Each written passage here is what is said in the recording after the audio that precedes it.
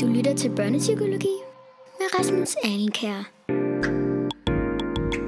Hvad er skolefravær? Hvorfor er skolefravær blevet så stort et emne i Danmark? Og ikke mindst, hvordan kommer vi skolefravær til livs?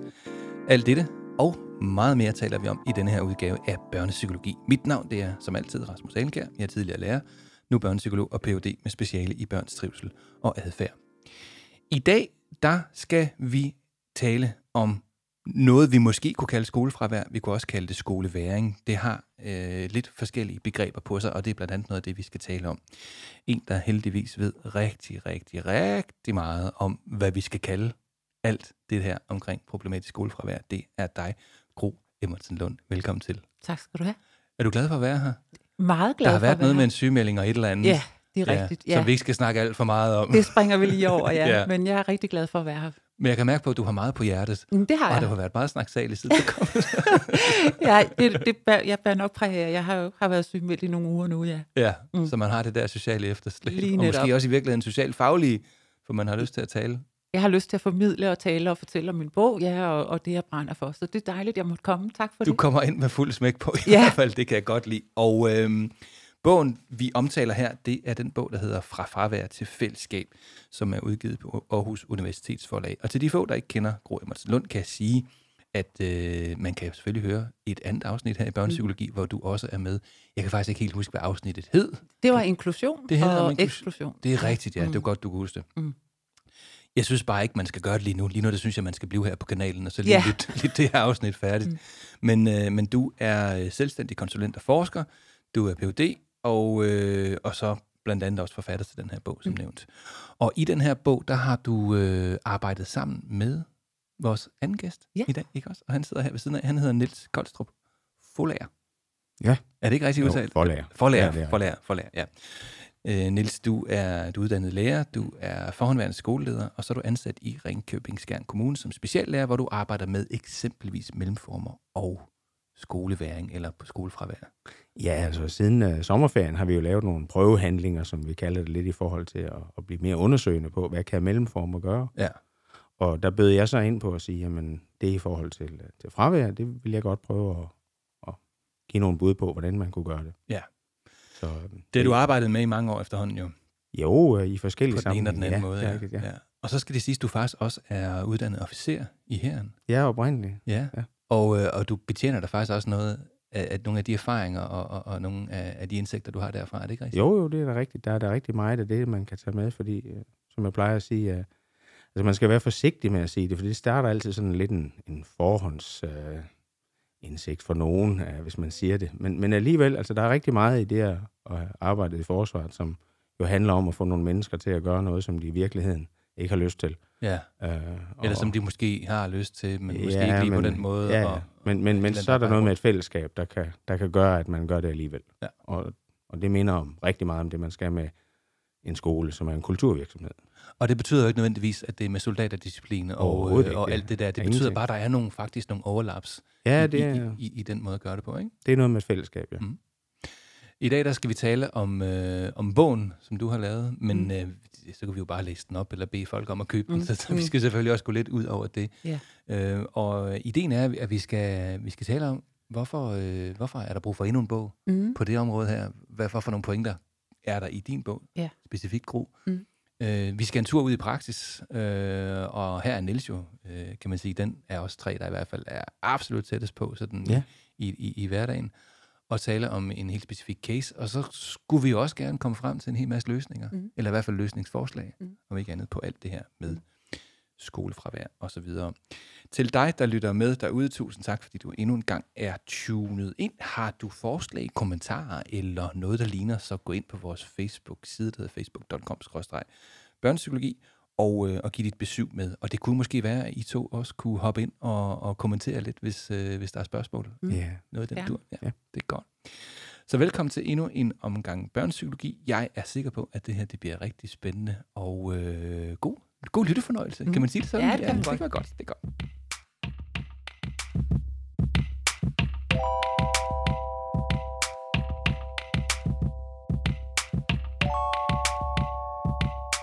Noget af det, jeg mindst kan lide, det er, når min mor og far får stress. Og det er det heller ikke rart, det der med stress. Nej. Der har været en lille smule stress i dag. Lige lidt. Synes jeg, fordi der var noget med en ledning, der ikke virker. Jeg ved ikke, hvorfor vi altid skal snakke om de der ledninger, der ikke virker i mit setup, men det er fordi, jeg går meget op i hele mit setup, og det skal være lækkert og strømlignet, og når der så er et eller andet, jeg ikke lige kan finde ud af, så går jeg måske lidt i panik. Jeg synes, du klarer det så godt. Jeg synes måske godt, at det gik okay i dag. Ja. Ikke så meget desto mindre. Gro. Der er mange bøger efterhånden om fravær. Det var der faktisk ikke for et par år siden. Der var det sådan helt vanvittigt nyt. Og jeg kan huske, jeg var med ind over et radioprogram, og det havde der ikke været noget om før på det tidspunkt. Og jeg sagde jo, jeg er jo ikke ekspert på den måde. Jeg er ikke forsker. Jeg er bare en, der har arbejdet med det som terapeut. Og da jeg så skrev noget på, jeg tror det var Dansk Psykologforenings egen portal, der var det den mest læste tekst det år på den portal. Og det siger noget, og igen med alle de forbehold, der nu er, så siger det noget om, at det er noget, der er opstået lige nu her. Ja. Det skal jeg så til gengæld sige, det også er. Ja. Der er kommet meget. Der er kommet meget, ja.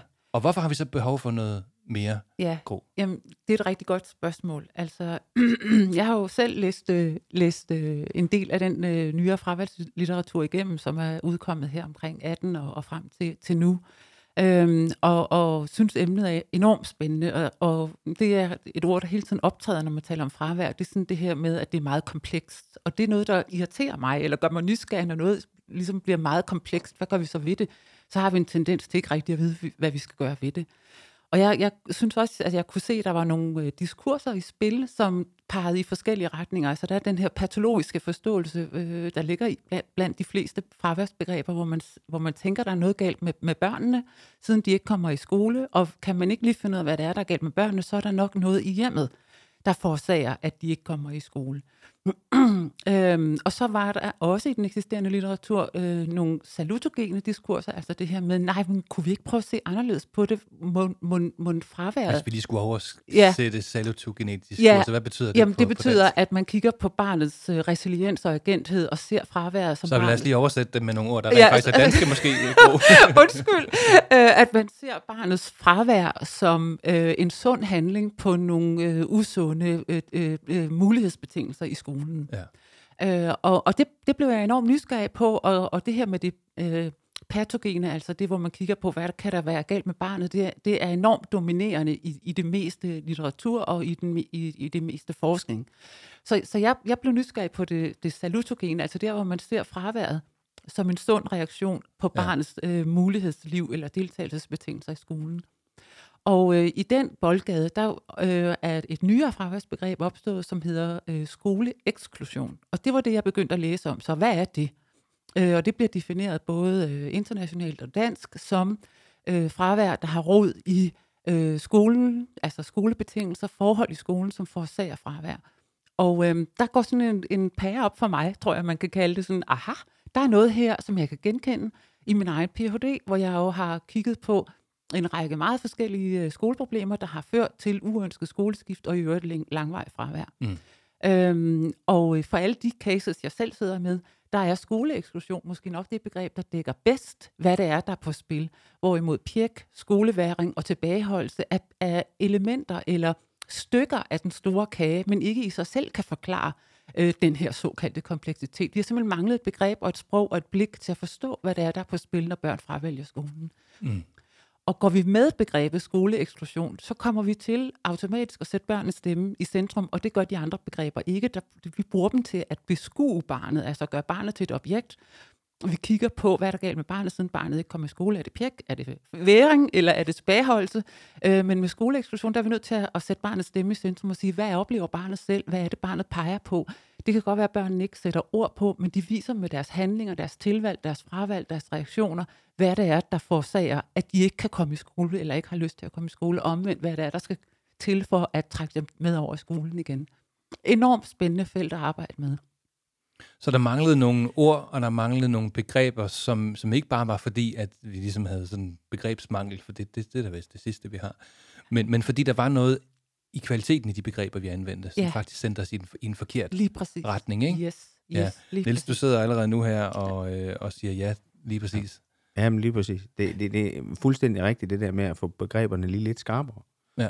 Og det er, jeg er meget enig i, altså det her, at få børnenes stemme i spil.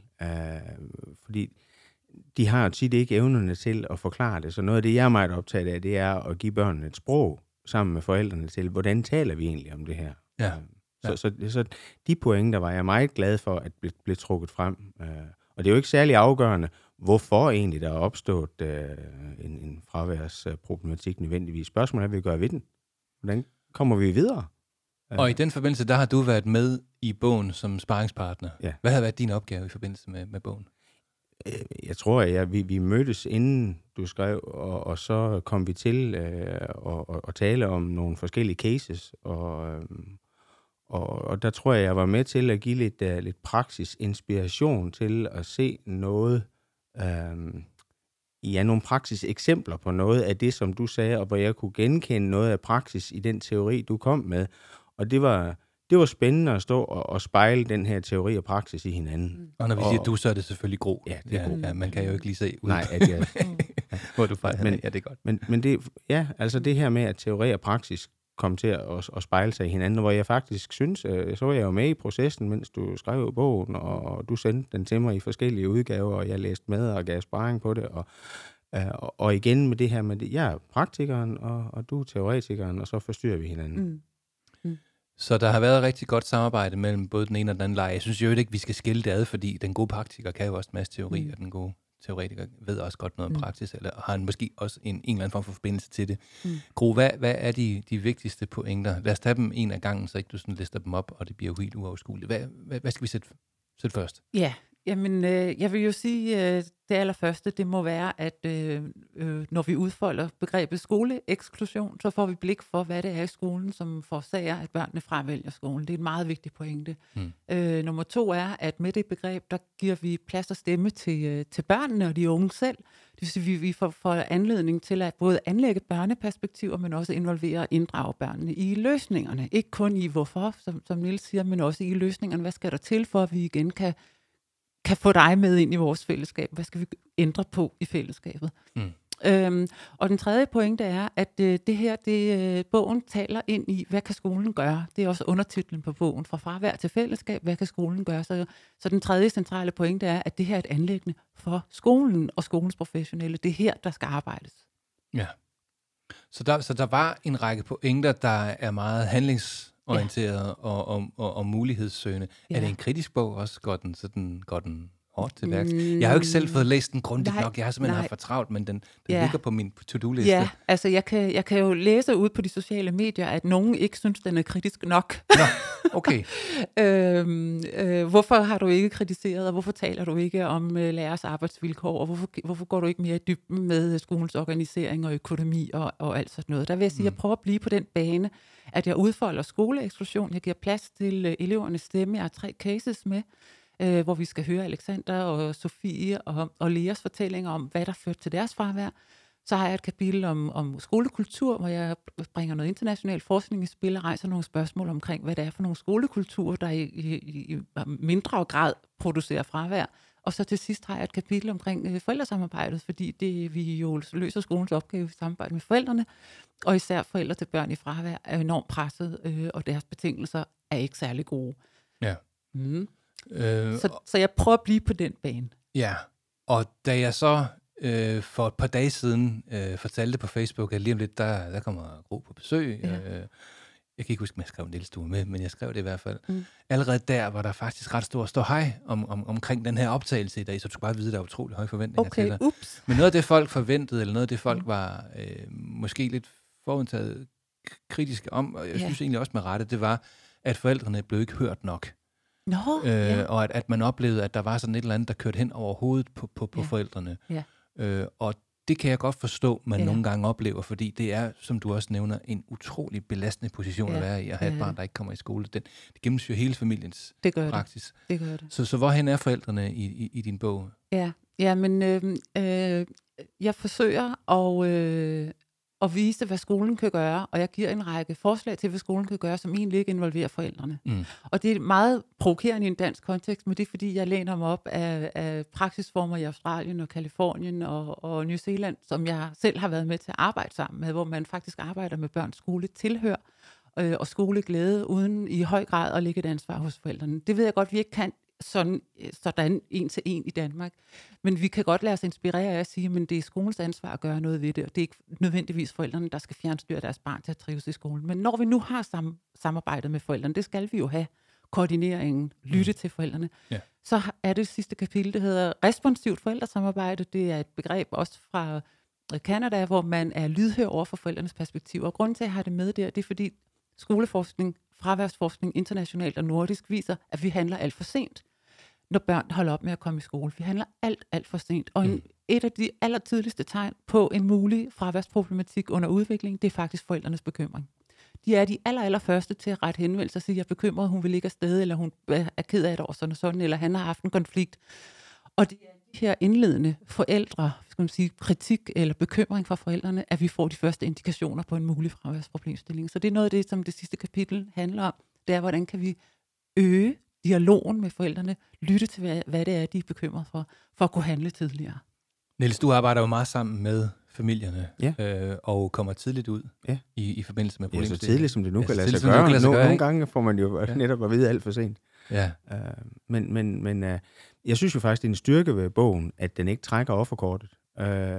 Og det her, det er ikke fordi, jeg er helt med på, at der kan være et vilkårsrum, som på nogle skoler gør, at man synes, man er ved at være de kogte frøer, og at vilkårene for at drive skole er umulige osv., men så må man jo gøre noget inden for det vilkårsrum, eller også må man brede albuerne ud og skubbe til det og sige, jamen, hvad kan vi gøre alligevel for at komme i mål inden for de vilkår, vi har? Altså, vi må drive skole med de mennesker, vi har ansat, de børn, der går i den.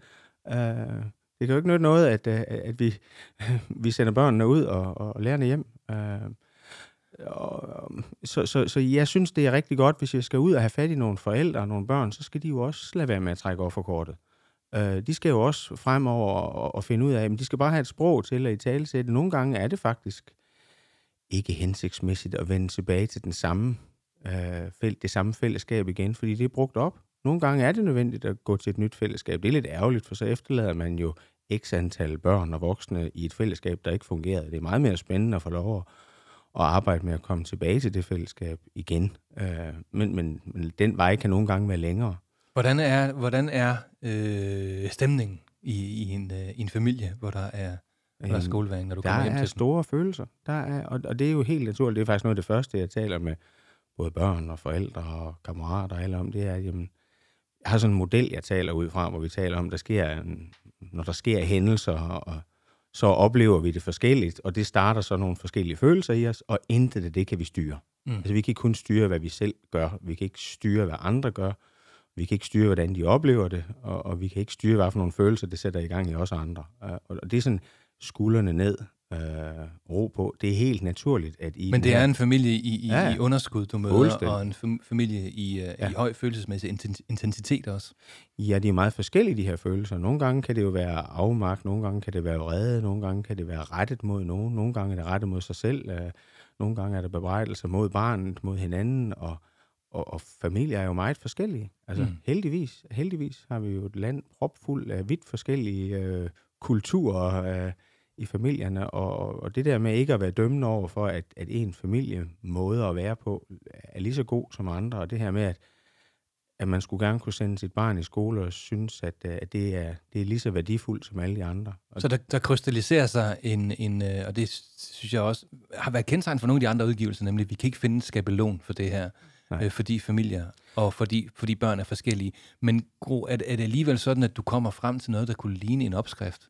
Nej, det gør jeg nemlig ikke. Det gør du ikke? Nej, og det havde jeg egentlig forventet ville vise sig i nogle kritiske anmeldelser, fordi hvorfor siger hun så ikke, hvad vi skal gøre ved det? Men jeg peger i nogle retninger.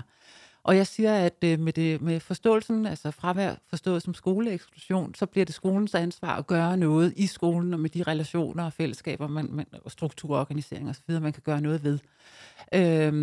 Og det, der er så den logiske konsekvens af det er jo, at man arbejder med relationer og med de greb, man kan gøre brug af i skolen.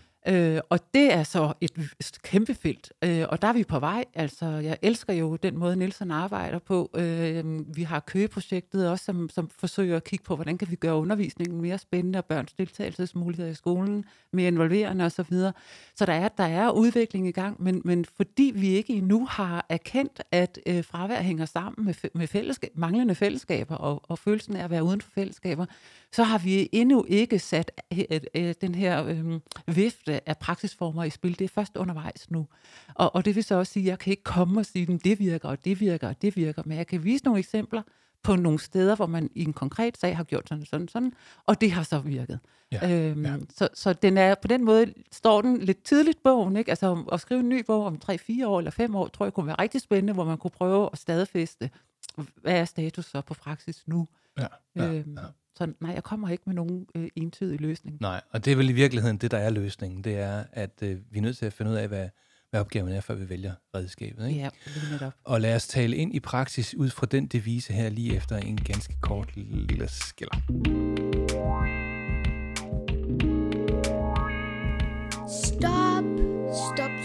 Stop. Børnepsykologi. Hvor det i dag handler om det, vi kunne kalde skoleværing. Vi kunne også kalde det skolefravær, og jeg tror måske i virkeligheden, at skolefravær er en mere, skal vi sige, sådan åben måde at tale om det på. Ja, det kunne vi godt sige. Niels, vi har aftalt, at du skal fortælle en lille historie. Ja. Du skal berette en case, og det er jo selvfølgelig med alle de forbehold, som man nu skal tage, når man laver en podcast, der efterhånden lyttes af rigtig, rigtig mange mennesker. Vi skal passe på både familie, vi skal passe på især på barnet og den unge, og vi skal også passe på de aktører, der er omkring. Så det bliver i hvert fald med afsæt i en konkret case, og så bliver der en masse camouflage indover, ikke? Men fortæl os om den her case, der handler om en pige, der har ADHD. Er det ikke rigtigt? Jo, det er fuldstændig korrekt. Altså igen, som vi lige var inde på før, så er det rigtig vigtigt jo at gå til de her cases og huske, at de alle sammen er forskellige. Der er nogle strategier, nogle ting, der er ens, og i virkeligheden så er det nok mest det der med, at man skal bare huske at være villig til at gøre det, der skal til for at lykkes. Og i den her konkrete situation, der har coronaen jo selvfølgelig heller ikke gjort noget positivt for den her pige. Det er faktisk en helt aktuel sag. Hun var ramt af udfordringer i hele sit skoleforløb, havde på det tidspunkt. Hvor gammel var det, hun var? Jamen, i dag er hun 7. klasse. Hun går i en 7. klasse nu. Så da du kommer ind i casen, der er hun hvor gammel? Ja, det er lige før sommerferien, at jeg hører om casen, og jeg begynder faktisk først at arbejde hende med her efter sommerferien i år. Så vi er i en 6. klasse? Ja, sidste år var det en 6. klasse, og nu er det så en 7. klasse. Ja, godt. Men jeg når faktisk slet ikke at begynde på den før sommerferien, for vi arbejdede jo officielt ikke med mellemformer før efter sommerferien, så det var jo egentlig først efter sommerferien, jeg tog fat i den, jeg havde bare hørt om den. Men hvor man kan sige, at den konkrete sag er et langt forløb af rigtig, rigtig svære skoleoplevelser. Lad os starte helt fra starten af. Du kommer hjem til familien. Hvad er det første, du gør? Nej, det gør jeg nemlig. Hvad er det første, du gør? Jamen, det gør jeg ikke. Jeg kommer ikke hjem til familien som det første. Vi har egentlig først et møde, hvor jeg møder pigen sammen med en pædagog. På skolen? På skolen. Ja. Fordi det, hun har kunnet magte at være i lang tid, det er et ganske kort, sådan 2 timer hver dag sammen med en voksen. Eller rettere sagt, det er ligesom fællesskabet har kunne give hende lov til, fordi hun var ekskluderet fra fællesskabet, fordi hun har været meget udadreagerende. Og hun har haft en ADHD jo formodentlig altid, men var først lige blevet diagnosticeret med en ADHD før sommerferien, og havde så jo begyndt at få noget medicin, og hen over sommerferien er der nogle ting, der er blevet lidt bedre. Så efter sommerferien, der møder jeg hende så sammen med den her pædagog, som kender hende, og har en relation til hende i forvejen. Der er hun jo så ikke ramt af skolefravær, for hun er jo i skole, kan man sige, men hun er da ikke så meget. Jeg synes, hun er ramt af skolefravær, fordi hun har ikke været en del af fællesskabet. Hun har siddet i 2 timers noget med en voksen, og gjort som om at vente på, at det gik over.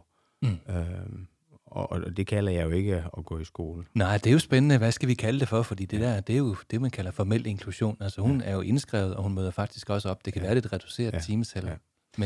Men du kalder det skolefravær, når ikke man er accepteret i fællesskabet. Ja, det gør jeg. Ja. Så er man ikke. Og den definition kan jeg godt lide. Ja. Altså, det er jo ikke på vej nogen steder hen. Altså hvis en af de ting, jeg godt kan lide ved din måde, Rasmus, at snakke om mellemformer på, er jo det her med, at det skal være noget, hvor det er på vej et sted hen. Ja, det skal ikke bare være bevægelse, der skal være midlertidighed. Ja. Det skal ikke bare være en blivende form. Det skal være på vej til at blive til noget, og det her var jo ikke på vej til at blive til noget andet, end vi skulle finde ud af, hvad der så skulle ske. Og det jeg egentlig begyndte med at arbejde med hende om, det var at sætte et sprog på sammen med hende. Hvad er det egentlig for en måde, hun oplever verden på? Hvad er det, der sker omkring hende? Hvad er hun ud fra den model, som hvor jeg snakker om hændelser og oplevelser og følelser, og gav hende muligheden for at forholde sig til sig selv sammen med den her person, som jo hun nu havde en relation til, en tryghed hos, og han kunne bekræfte, at det var i orden at snakke med mig, og hvor jeg talte om, hvad er det, jeg kan hjælpe med? Jamen, jeg kan hjælpe med, at du selv lærer at styre den der. Det var så i hendes tilfælde, var det jo en ADHD. I stedet for, at den har styringen over dig, jamen, så skulle det gerne være dig, der tager styringen af den, fordi i virkeligheden så er en ADHD, det er jo en superpower. Det er jo en kæmpe kraft, og hvis ikke man kan styre den, jamen, så går det jo galt. Og så havde vi nogle snakker om nogle af de her hændelser, der var sket, hvor hun havde oplevet noget, og så fik vi god lejlighed til at snakke om, at jamen, når man oplever noget, så er de andre, der er til stede, de oplever det jo ikke nødvendigvis på samme måde. Og derfor sætter det også nogle forskellige følelser i gang i os, og det gav sådan en mulighed for et reflekterende rundt sammen med hende og forholde sig til, at dem omkring hende måske oplevede tingene på en anden måde, og at hun begyndte at forholde sig til, at jamen, det var egentlig okay. Det var fint nok, at hun fik de her følelser, for dem kunne hun jo ikke styre. Altså, når der skete noget, så oplevede hun det, og så startede det en eller anden følelse, og så havde hun en autopilotreaktion, der gjorde, at hun blev meget aggressiv.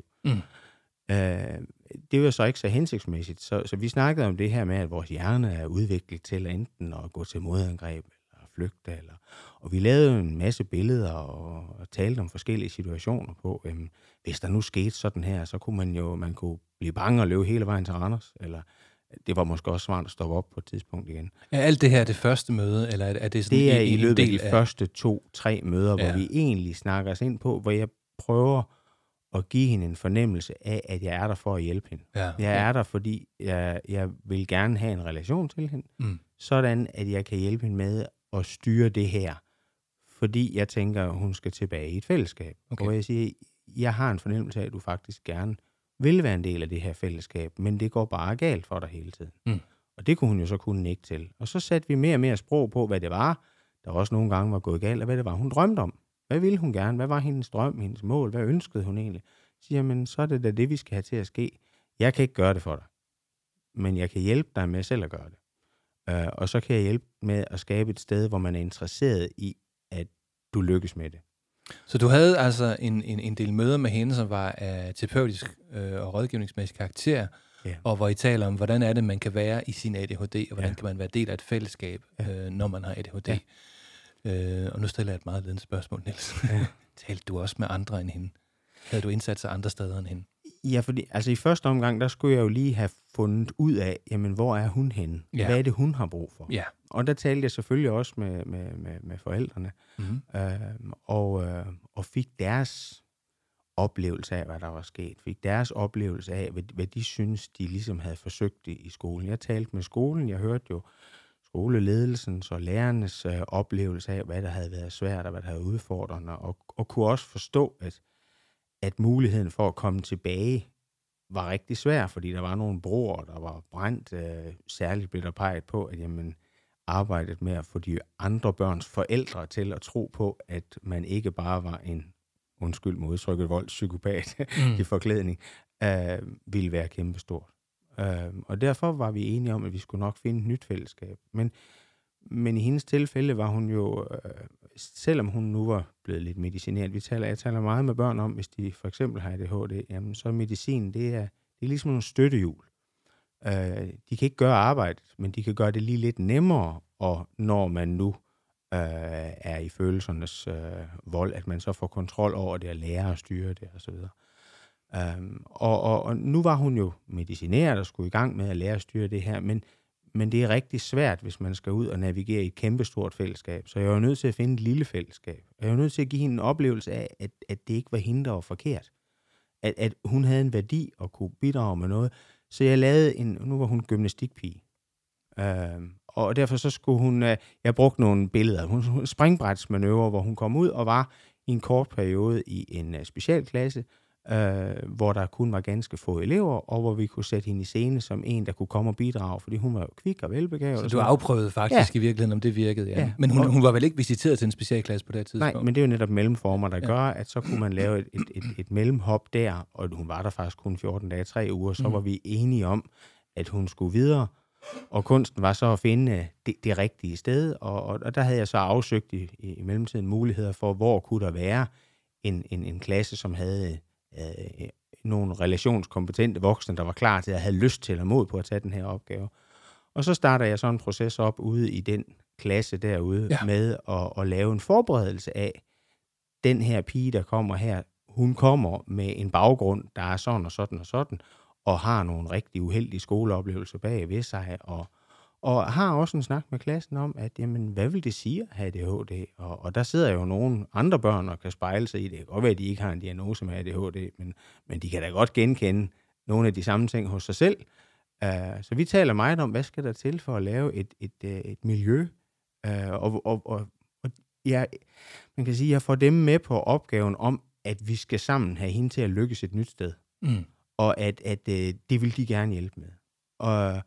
Og når så klassen var forberedt, og der var en lærer, der havde påtaget sig ligesom opgaven, så det næste opgave, det er at skabe en relation mellem pigen og den lærer. Og det er så en proces, hvor i nogle tilfælde, ikke så meget i det her tilfælde, men nogle gange, der går jeg så ud og har klassen, mens læreren har tid sammen med eleven, og kan gøre noget og skabe en relation. Nogle gange kan den lærer måske gøre det sammen med nogle kammerater osv. Det er ikke det tilfælde her. Men det med, at der er en brobygning ind i den nye klasse, samtidig med, at jeg så kan have lejlighed til at arbejde med klassen med, at vi skaber et fællesskab, hvor alle er lige værdifulde, og vi har lyst til at være osv. Og så kommer pigen lige så langsomt, så smelter de der to arbejder. Et arbejde, der handler om at arbejde med klassen, og et andet arbejde, der handler om, at den pågældende lærer skal have en relation med eleven, så smelter de to spor lige så langsomt sammen. Så overordnet set kan man sige, at du arbejder på flere forskellige fronter, nemlig der er noget, som handler om udvikling og terapi og rådgivning med pigen selv. Der er også noget omkring forældrene, hvordan de skal positionere sig ind i det her. Og så er der dem, der skal forberedes til at modtage. Der er også noget afsøgning, og der er i det hele taget også det der med at få gelejtet den her relationsskabelse det rette sted hen. Og det siger vel i virkeligheden noget om, at hvis vi vil arbejde med børn, der er kommet på kant med skolesystemet, så dur det ikke bare at lave behandling eksempelvis, som det nogle gange er. Så sender man ud til en psykolog eller en et eller andet. Ikke? Men nu er der heller ikke noget, vi bare holder møder. Vi er faktisk nødt til at være med ind over det hele. Gro, hvad siger den her fortælling noget om i forhold til hele din bog? Jamen, jeg er jo så begejstret for den måde, Nielsen arbejder på, og jeg synes, det er så begavet, og det er så klogt, og det viser så meget respekt, både for det enkelte barn, og for klassefællesskabet, og for de professionelle, som står med opgaven, og respekt for forældrene, og det her med både at kunne tale om det, der er svært, og det, der er svært i det at drømme. Fordi det her med at tage fat på, men hvad ligger der egentlig hos barnet af ressourcer, ønsker, muligheder og drømme? Altså de her børn er jo blevet afvist igen og igen og igen.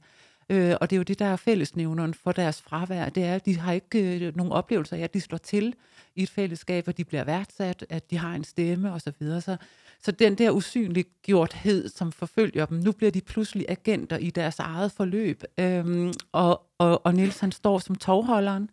Og det er jo også noget, det fraværsforskningen viser, at de her børn og familier, de skal selv ind og være tovholder i deres eget forløb, hvilket de jo altså nærmest jo selvfølgelig, altså det kan de jo meget dårligt, fordi de har jo ikke den legitimitet, der skal til for at kunne det. De er part i sagen, og det er jo dem, der har brug for hjælpen. Og kommer nogle gange også til at positionere sig selv rigtig negativt. Ja.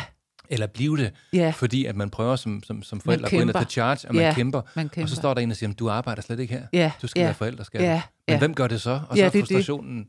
Ja, så hvis ikke man har i sin kommune en som Niels, en position eller en organisatorisk funktion som Nielses, og i øvrigt de fantastiske kompetencer, som også kræves for kuropgaven, jamen så er det jo det, vi ser, at opgaven falder mellem stole, og børn hænger i langvarigt ufrivilligt fravær. Ikke? Og som, altså, jeg kunne tage fat på mange af de ting, Niels han fortæller, så jeg synes er virkelig spændende, men lige inden casen her, der snakkede I også om det med familierne. Jeg synes, vi skal være opmærksom på, at der er tilpas mange undersøgelser, der viser, at når børn kommer i langvarigt fravær, så går det ud over den samlede families trivsel, arbejdstilknytning, mentale, sociale integration, altså de bliver simpelthen socialt ekskluderet i deres lokalsamfund. De har en opgave, de skal være hjemme med det barn, især hvis det er et yngre barn osv.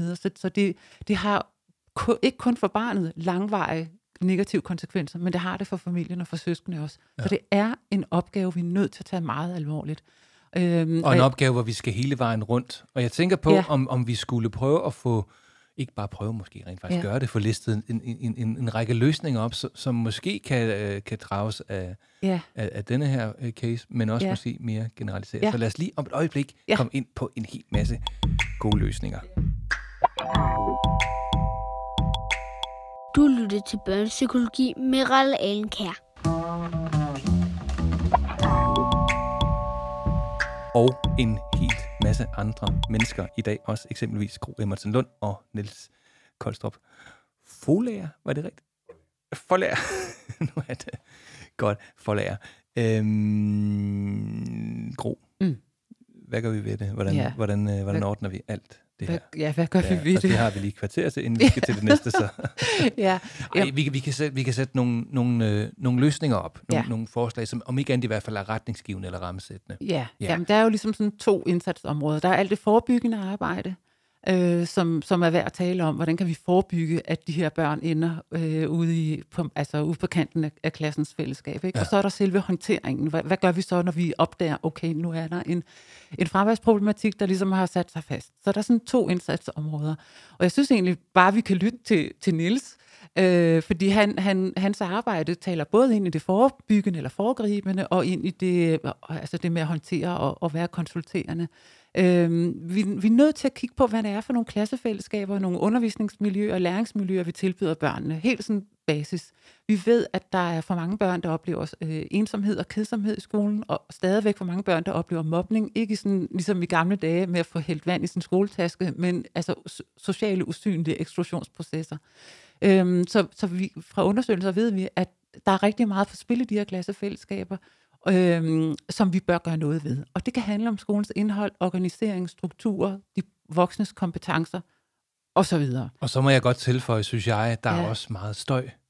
Larm og uro. Ja, der er en masse af larm og uro, og det er altså også noget, det børnene reagerer på. Altså det hele taget læringsmiljøet, om det er socialt, eller det er miljø, eller det er det, man skal, ikke også, det hele spiller sammen. Men der er faktisk ikke ret mange af de børn, der er glade for den uro. Nej, det er jo lige præcis det. Hvis man går ud og spørger i sådan en klasse, siger, hvor mange af jer har lagt mærke til, at der er forholdsvis meget uro her. Ja. Altså et eksempel, jeg kom med før, der havde jeg jo observeret på den klasse i en periode, så taler jeg med dem derude. Er I egentlig klar over, hvor meget I laver af andre ting, mens der er en heroppe, der står og laver undervisning? Og så lavede vi sådan en lille case, hvor jeg fortalte dem om, at jamen, de ting, de havde på bordet, de ting, de sad med, alt det, der foregik, som jeg sagde. Men vi er enige om, at der er meget støj, og vi er også enige om, at børnene måske ikke er opmærksom på det, at det starter, og de vil gerne lige tilbage til den her løsning her, ikke også? Men vi er enige om, at den er der, og vi er enige om, at børnene ikke vil have den. Og at nogle børn faktisk reagerer med skolefravær, ikke også? Jo. Men jeg er meget enig i det, du siger, det er interessant, når man taler med børnene om det. Og de kan selv løse det. Og når de bliver opmærksom på det, så kan de faktisk mange gange selv løse noget af det, ikke også? Men det kræver noget klasserumsledelse. Det kræver noget ledelse, og det kræver noget iscenesættelse. Og det er jo det, som Gro snakker om, så undskyld, jeg afbrød dig, men det er jo, vi skal holde dagsordenen i dag. Så der er noget, vi kan gøre forebyggende. Ja. Og det, vi kan kalde forebyggende i forhold til skolefravær, er jo i virkeligheden det, man kunne kalde god skolepraksis. Ja, det kunne man sige, Så god skolepraksis er faktisk inkluderende skolepraksis. Ja. Sted, ikke? Jo, og det er også derfor, som min kollega i Nøjes, Tine Basse Fisker, siger, jeg genså lige et oplæg, hun har liggende ude på YouTube, tror jeg det er, at fravær er en inklusionsproblematik. Ikke forstået sådan så, at det er nogle særlige børn, fordi det skal vi jo også være opmærksom på. Fravær kan ramme alle, og vi kan se i fraværsundersøgelser, mange forskellige fraværsundersøgelser, der viser, at fravær kan ramme alle, uanset køn, socioøkonomiske, altså opvækstvilkår osv., kompetencer og alder. Men når hun så siger, at det er en inklusionsproblematik, så forstår jeg det sådan, at det handler om, har man kunnet skabe et inkluderende fællesskab, hvor alle børn i klassen har det rart. Og er der nogen, der ikke har det rart, jamen, så er de sådan set potentielt i fare for at udvikle en fraværsproblematik. Ja. Så det er det forebyggende. Og der ligger ansvaret jo selvfølgelig også hos skolebeslutningstagere, ikke? Både kommunale og dem, der er niveauet højere op, ikke? Og så er der selvfølgelig noget, som skolens professionelle selv kan, og som skolens ledelse kan gøre, ikke? Men så er der i forhold til det med at håndtere fravær, og der har vi jo så ikke haft ret mange handlemuligheder i skolerne, fordi vi har haft det der individrettede fokus og problemfokus, hvad der gælder med barnet. Og det har så ført til, at vi kunne sende barnet til udredning, eller i terapi, behandling, angstbehandling osv. Og så er problemet jo egentlig sendt ud af skolen, med barnet ud af skolen, og så er det, at vi har skoleeksklusion, ikke? Fordi det er jo rigtig svært at få barnet tilbage, når ikke også vi arbejder, som Niels pointe er, med det fællesskab, som barnet skal tilbage til. Og så kan man jo godt synes, at problemet er løst, for nu er problemet her jo ikke længere i skolen. Ja. Men for barnet er problemet jo totalt uforandret. Måske endda blevet større. Ja, og helt sikkert blevet meget større, for det er jo også det, vi kan se, at i takt med, at fraværet ligesom bliver mere og mere om sig gribende, des flere andre problemstillinger får barnet og familien. Og det vi jo ikke får arbejdet med, det er jo det fællesskab, hvor i fraværet opstod. Så der er bare nye børn i kø i det fællesskab til at komme ud i nogle lignende eksklusionsmekanismer, ikke? Ja. Så når vi skal håndtere det her fravær, så skal vi have en god snak med hinanden, alle os i og omkring skolen, i forhold til, hvad er det for en værktøjskasse, vi har brug for? Altså, hvad er det for nogle redskaber, vi har brug for i de her meget forskellige artede sager, som Niels jo også siger, men der er ikke 2 cases, der er ens. Der er noget, der går på tværs, der er noget, der er ens, men for hvert barn opleves det forskelligt. Ja. Så det kræver noget, det jeg kalder i min bog, organisatorisk kapacitet. Der skal være en vis grad af fleksibilitet og handlerum, mulighedsrum for at gøre noget, lige præcis det, som opgaven kræver. Det ved jeg, det er noget af det, som Niels er meget optaget af. At man har en villighed og en mulighed for at gøre det, som opgaven kalder på. Og der kunne man jo godt tænke, det er jo det, man gør aktuelt nu, og vi har også talt om det i et andet afsnit, nemlig det der med mellemformer, og så kalder vi os, nu skal vi mellemformer os ud af det. Hvis man nu forstår mellemformen som en organisatorisk synlig ting, så kunne det godt være, at vi ligesom endte ved den. Noget af det, der bare til gengæld meget kendetegner det, du taler om, Niels, og også hvad man eksempelvis i Back to School-projektet, det er Aalborg, er det ikke det? Aarhus, ja. Opad. Et eller andet sted herfra, hvor vi sidder opad, har identificeret som et gennemgående træk, det er jo netop, at der er en tovholder. Og det vil sige, at der er en, der er gennemgående figur, den som både forældre og skole henvender sig til, og det er derfra, at befaling udgår, hvis der udgår en sådan. Det har jeg i hvert fald haft erfaringer med i de cases, jeg har haft. Nu laver jeg ikke den type arbejde lige i øjeblikket, men i de cases, jeg har været med i, der har det første, jeg har sagt også, ud over pænt goddag, og det var godt, I kom, og alt det der, det har været, vi skal lige blive enige om, hvem det er, der har teten. Fordi hvis det ikke er mig, så skal det være en anden en. Og i øvrigt, hvordan arbejder jeg sammen med den? Ikke? Og Niels, du placerer dig jo meget i midten som tovholder.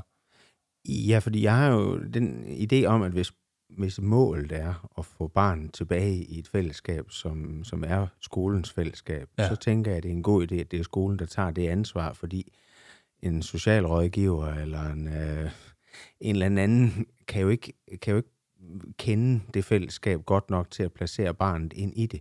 Så indsatsen må være, at en, der har forstand på det, målretter det. Og når du siger forstand, så er det jo ikke bare at kende til skolen, så er det jo at kende til den specifikke skole og den specifikke klasse, og hvordan den slags kører går ud fra.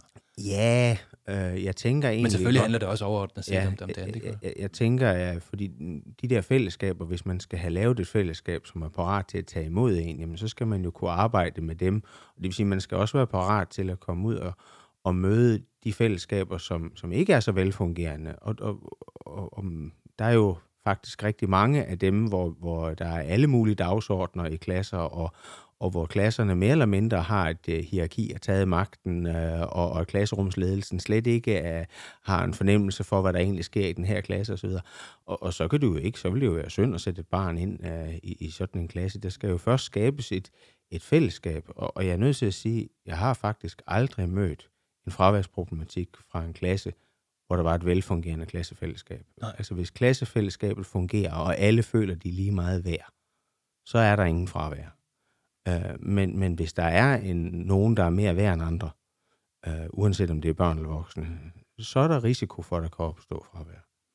Og det betyder jo ikke, at det ikke er tilfældet. Det betyder bare, at det er det, du har lagt mærke til i dine projekter. Ikke også? Jeg er tilbøjelig til at give dig ret. Jeg vil sige, jeg har da også mødt i nogle, skal vi sige, mere kliniske sammenhænge, nogle børn, der har reageret med eksempelvis meget synlig angst, hvor det har handlet om noget andet, eller noget der omkring nogle fobier eller sådan noget, hvor det egentlig var mit indtryk, at fællesskabet var nogenlunde velfungerende. Men det er nemlig det der nogenlunde, der er det interessante, for der skal ikke meget til, når man er i en udsat position.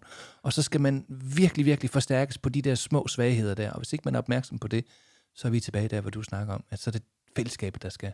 Ja, og fællesskabet skal jo så have et sprog og en forståelse for den. Altså en angstproblematik er jo også en superpower. Altså det er jo lidt dumt, hvis man ikke har angstproblematikker, fordi så render man jo ud og gør farlige ting. Så angst er jo også noget positivt. Det skal det bare vendes til. Angst er en normal ting, altså også. Men sygelig angst er ikke. Nej, men det skal man jo så. Det kan man jo arbejde med sideløbende. Det er jo ligesom man kan med autisme og ADHD, og hvad det ellers er, man kan have med sig af udfordringer, og få det vendt til, jamen, hvordan kan fællesskabet se en værdi i, at vi har en, som har de her særlige kompetencer, og hvordan kan vi gøre det værdifuldt her hos os, i stedet for, at det er et problem. Altså, det man kommer med, uanset hvad det er, man kommer med, det skal jo sættes i spil i det her fællesskab, så det er... Ja. Gro, kan vi mellemforme os ud af skolefravær? Er det et trickspørgsmål, det der? Det kan vi måske godt, indtil vi får has på, hvordan vi kan forebygge, sådan så at almenområdet bliver designet på en måde, sådan så at fraværet ikke er et problemstilling. Ja. Det er måske virkelig også det svar, jeg leder efter. Ja. Altså, at hvis vi nu definerer mellemformen som en organisatorisk hybrid, der er midlertidig, så kan det jo godt være noget, vi reagerer med responsivt. Ja. Selvfølgelig reagerer man responsivt. Det er dobbelt konfekt. Det er ikke noget, vi bruger responsivt, når der er en udfordring. Ja. Og det kan også godt være den hensigtsmæssig, og som Niels jo meget fint siger, at vi kan bruge den som et rum, vi kan bruge som en mellemstation, hvor ud fra vi kan arbejde, men vi skal sørge også huske på, at det vil være hensigtsmæssigt, at vi ikke fik brug for mellemformer. Ja, lige netop. Ikke? Jo, lige netop. Så din store pointe er jo i virkeligheden at lave nogle gode skoler. Ja, faktisk. Eller hvordan? Ja, det er det sådan set.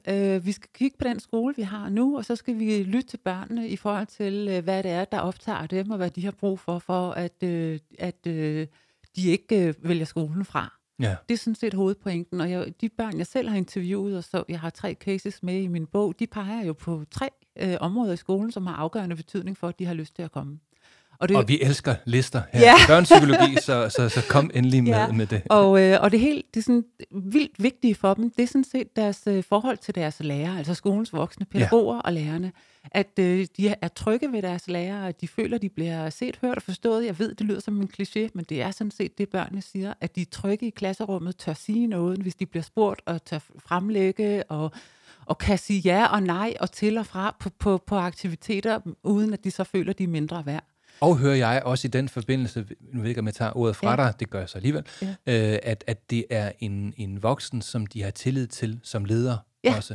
Altså en, der både ser dem, du ved, som menneske, men også ser, at du har vist behov for, at jeg er ekstra tydelig i forhold til Johan, der står derovre, som er lidt mere markant dynamisk, ikke? Ja. Så de har en tillid til ledelsesfunktionen også. Ja, så de trygger kan være i rummet, gå ind i lokalet og føle, at her sker der mig ikke noget skidt.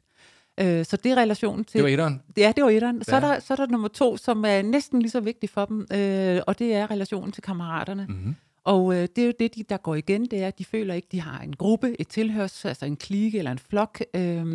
De har ikke nogen særlige venner, måske har de en enkelt i parallelklassen osv. Det er det, der gør, at de er udenfor. Så der er et kammeratskab, hvor de bliver valgt til. Vil du ikke med ned og lege? Vil du ikke ses i eftermiddag? Og så videre. Kommer du i morgen? Alt det der er enormt vigtigt. Og så er der selvfølgelig forholdet til det faglige. Så det er jo nummer 3.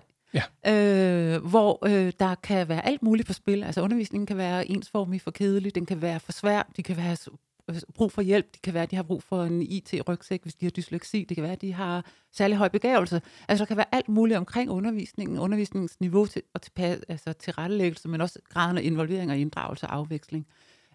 Og der er det igen forskelligt om, hvad det er for et type barn, og hvad det er for en type undervisning, hvad det er for en faglighed, hvad det er for et fag, og hvad det er for en lærer, ikke? Men det er de 3 områder, som vi skal kigge på, når vi skal finde løsninger i at få børn tilbage i skolen. Og i forhold til den sidste, den der med kedsomhed, der er der jo ofte nogle voksne, som siger, jamen, så må de sørge se og få lave deres ting, og kedsomhed er en del. Nej, der er nogle voksne, der siger, at kedsomhed er sundt. Det findes der altså ikke noget forskning, der på nogen måde understreger, at det er. Men i virkeligheden, så tænker jeg, at det vil jo være rigtig relevant. Vi tog det alvorligt, når børnene siger, jeg har svært ved at engagere mig. Ja. Det er jo noget, jeg skriver rigtig meget om i min bog. Så er det jo nok et udtryk for et eller andet. Ja. Og det kan da godt være, at barnet skal lære at engagere sig, men det kunne også godt være, at der var noget med omstændighederne omkring. Altså vi skal jo huske, at skolen er blevet meget mere akademiseret nu, end den har været i mange årtier sådan set. Og at alle de her rør-gør-fag er sluppet ud af skolen på en eller anden måde. Skoledagen er blevet længere, og det faglige niveau er steget med i hvert fald et klassetrin, ikke?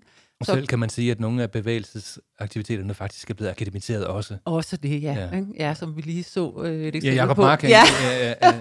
Ja, at nu skal vi ikke længere springe højdespring, men nu skal vi tale om, hvordan man gør det. Jeg synes ikke, den var helt rimelig, Jacob Mark, fordi der er faktisk også noget med, at der er andet i idræt end selve motionsdelen. Jeg synes lidt, han faktisk havde misforstået lidt faget idræt. Jeg synes, det var lidt synd for idrætslærerne der. Men jeg kan godt se hans pointe i, at selvfølgelig skal vi have noget mere bevægelse, men det er noget andet end idrætsundervisning, som handler om noget, der er større end som så. Ja, så vi kunne vi godt... giver et skud ud til Jacob Mark. Han lytter faktisk med her han nogle gange. Med. Ja, det gør han faktisk nogle gange. Han skal også have lidt kritik. Han gør så meget godt, så han må godt lige få at vide, når han ikke rammer skiven helt. Jeg tænker, at vi måske skal lige blokere den, eller parkere den 2 sekunder, hedder, fordi lige om lidt skal vi jo altså i gang med det, vi kalder for ønskelisten. Og der kan vi jo ønske os noget af alt det her, vi skal have fokus på. Så skal vi ikke gøre det? Jeg siger til det. Det er godt. Jeg hedder Selma, og du lytter til Børnepsykologi. Og hvis du, kære lytter derude, har et barn, som du tænker, det kunne da være mega sjovt at høre det barn i sådan en lille skiller, så optag en lille hilsen, eller du lytter til børnepsykologi, eller et eller andet i den dur, på et mobiltelefon, eller noget, der ligner, hvad du har. Hvis du har et mobilstudie, eller et fast studie, så brug dog det. Men send det til mig på en mp3-fil, og så skal jeg gøre alt, hvad jeg kan for at få det med ind i det her efterhånden voksende bibliotek af små, sjove breakers, vi har her. Skillers, som det også hedder. Vi slutter med ønskelisten, og her må man ønske løst og fast og bredt og smalt, og hvad man har lyst til. Og jeg synes, Niels, det skal være dig, der får lov til at få det første ønske i dag. Hvad kunne du ønske dig i forhold til det der handler om at minimere skolefravær? Jamen, nu snakkede vi jo om, hvis man bare sådan skulle ønske sig helt vildt ud af posen. Og det må man gerne. Ja, så er jeg jo i mange år drømt om, at man lavede en skole, hvor man havde et fokus på læring og mere end en undervisning. Og jeg synes, det er rigtig spændende, når der opstår læring i samarbejdet mellem lærer og pædagog. Så en drøm har for mig i mange år været, at man lavede en lærer og en pædagog på samtlige klasser, samtlige klassetrin, og så havde man et samarbejde. Samtlige timer også måske? Samtlige timer. Så man heller aldrig nogensinde brug for en vikar. Nogle gange er den ene der, nogle gange er man 2, og hvis der er brug for en inde ved siden af, så kan den ene gå derind, og så videre. Men man forbereder, tilrettelægger, gennemfører, evaluerer læring i fællesskab, og så har man et mulighed for at skabe et læringsmiljø, hvor alle er lige værdige og lige vigtige, og hvor der er tid og overskud i langt højere grad, end der er nu, til at, jeg tror, jeg øvrigt sagt, at man så kunne, fordi et andet ønske, det er jo det her med, hvor mange børn der er i klasserne og så videre om det. Jeg tror, at man ville kunne klare også flere børn i de samme, og så vil man jo kunne lave midlertidige sammensætninger, hvor man lavede mindre hold og gjorde noget, så dem, der havde brug for at lære i mindre kontekster, der havde mulighed for det. Ja.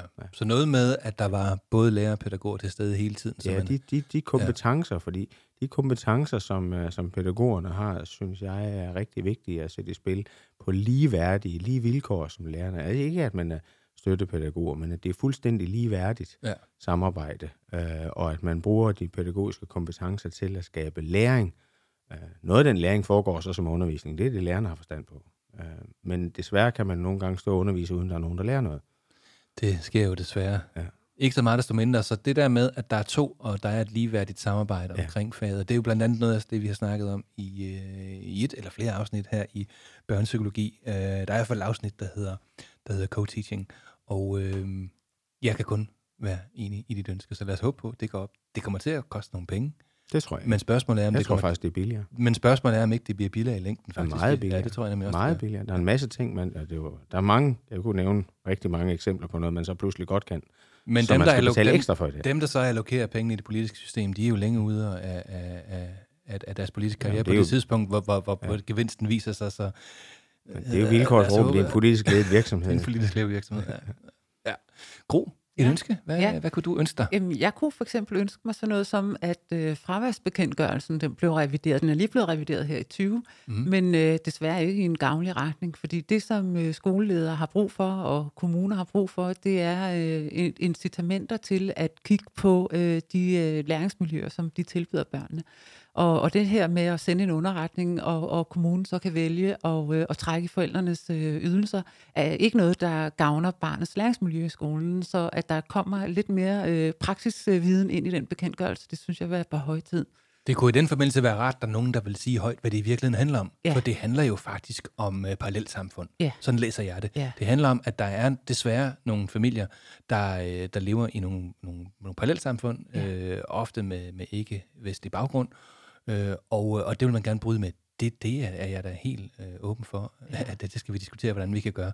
Men vi kan jo bare se, at det er noget, der har ramt en hel masse forældre, som ikke behøvede at blive ramt, og som ikke er omfattet af den problematik. Og jeg vil sige, det er da godt nok heller ikke blevet mindre i forbindelse med corona, hvor nogle børn har siddet fast. Nej. Så der er noget med de der redskaber, der kommer ovenfra, som ikke er særlig hensigtsmæssige i forhold til den problemstilling, vi gerne skal løse. Så der har jeg et ønske der. Og hvis jeg bare lige kort må sige som en disclaimer, det er jo ikke fordi man har ikke-vestlig baggrund, at man så lever i et parallelt samfund, og det er heller ikke sikkert, at der ikke kan ske noget godt i et parallelt. Men der er bare nogen, der har en politisk intention med at gøre op med det, og det har ramt nogle andre. Det var blot det, jeg siger. Ikke? Jeg har fundet ud af, at man skal være meget påpasselig med at sige ting, når der er mange, der hører, hvad man siger. Jeg turde heller ikke kommentere på det. Du var helt bange lige før, kunne jeg godt sige. Gisp. Men jeg har et ønske mere, og det er, fordi nu sagde jeg før, at fravær er noget, der kan ramme alle, og det gør det også. Det rammer også velfungerende middelklasse børn uden problemer i hjemmet osv. Og også børn uden diagnoser, og også børn med diagnoser. Men når vi så kigger på, hvem er det, der i særlig grad er klemt lige nu i den skole, som den er organiseret i dag, så popper der jo altså også nogle grupper af børn op, og det er de højt begavede, og det er børn med autisme og børn med ADHD. Der er nogle grupper her, som vi ikke i tilstrækkelig høj grad laver skole til. Så mit ønske er, at, og det er uanset fraværsproblemstillingen eller ej, at vi bliver mere responsive i forhold til, hvad er det, de siger, de her interesseorganisationer, de her børn og de her forældre, som peger på, at vi ikke laver skole, der i tilstrækkelig grad imødekommer deres børns behov og forudsætninger og muligheder.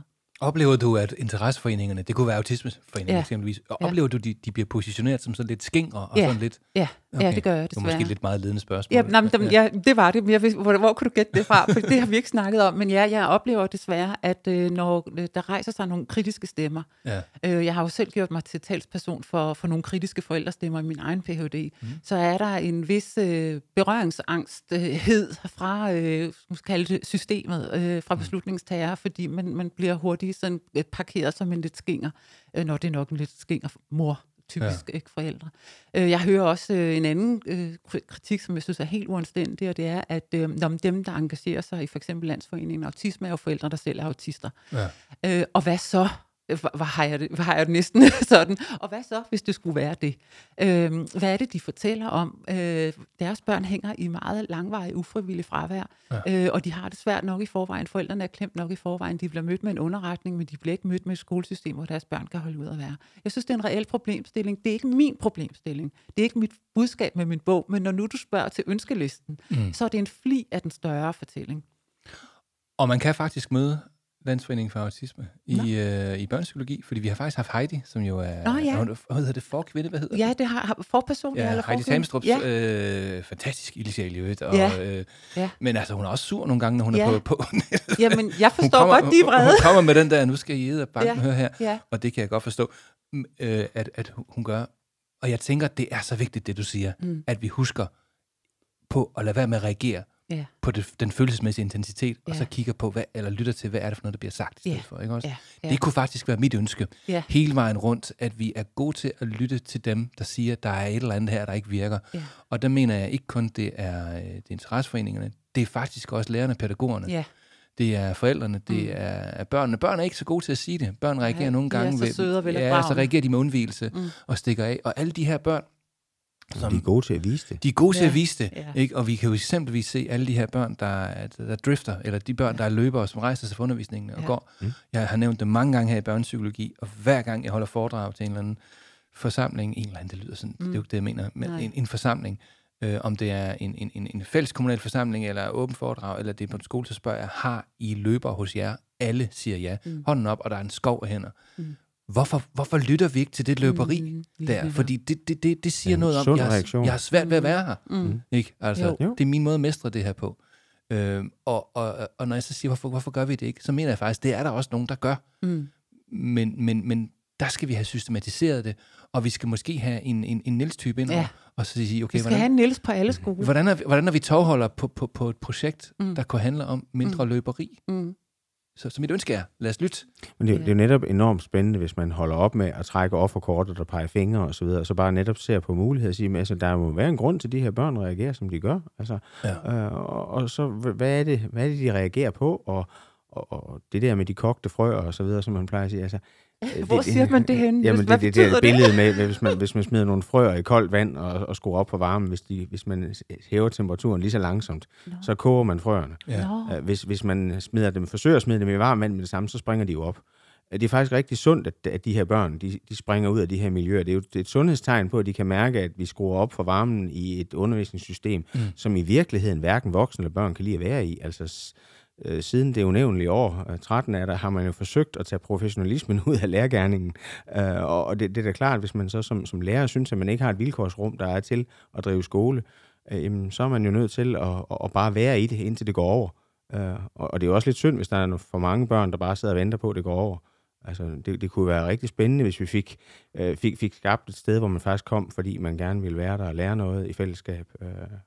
Så konkluderende kan vi sige, at børns skolefravær i virkeligheden er en fremragende anledning til at lave god skolepraksis for alle dem, både dem, der er mødt op, og dem, som der ikke møder op. Og nu kan vi altså ikke nå at snakke om mere i den her. Vi kunne godt have været blevet ved lang tid nu, men sådan er det jo heldigvis. Eller måske uheldigvis i alle. Kan jeg bare nå at sige en lille bitte ting? Er der en sidste ting, Gro, så skal det være nu.